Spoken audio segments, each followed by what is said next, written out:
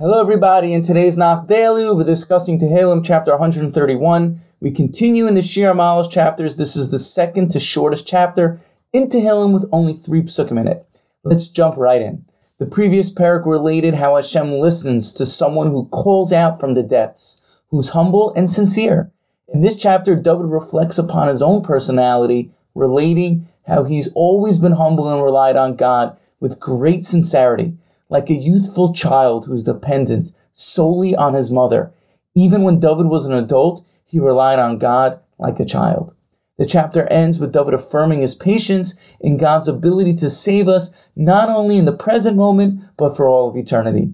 Now for the highlight pasuk. The parak starts with the words, Shir HaMaalos LeDavid, Hashem lo gava libi, v'lo rama einai, v'lo hilachdi begadlos uniflos, mimeni. A song of ascents of David. God, my heart was not proud, nor my eyes haughty. I didn't aspire to great things or do what is beyond me.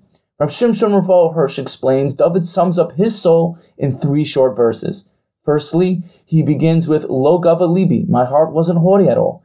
He didn't have any gaiva, haughtiness, or ego. He didn't think of himself as anything so great. Therefore, he didn't try to get or attain things that weren't his by asserting himself over other people. Secondly, it says, Im lo shavisi nafshi. David considered himself equal with everyone he came across. Therefore, he didn't deem anything too big or small to deal with and take care of. This is what it means he relied on God like a weaning child, because he was able to soothe himself with emunah in God. Just like a child only asked for his mother's milk, so too David only wanted to experience God in his life. Thirdly, the last pasuk says, Yachel Yisrael.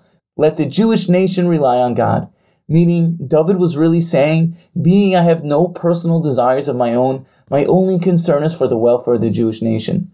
I would like to add, I love learning about David's life. We see in this chapter how David truly was the king of Yisrael and how he corresponded to the midah of Malchus kingship.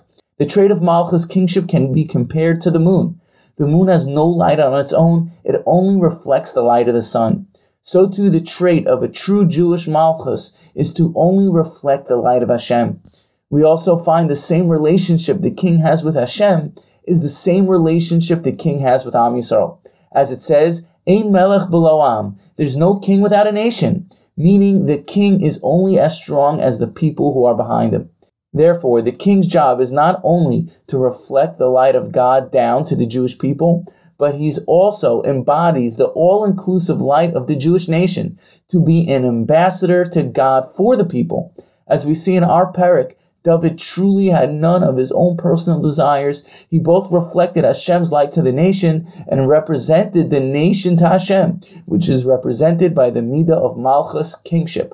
Let us merit to be humble like David HaMelech, to only reflect the light of God in our own lives. Stay tuned to our next episode of Nach Daily. We'll be moving on to Tehillim chapter 132. Thank you for listening and have a wonderful day.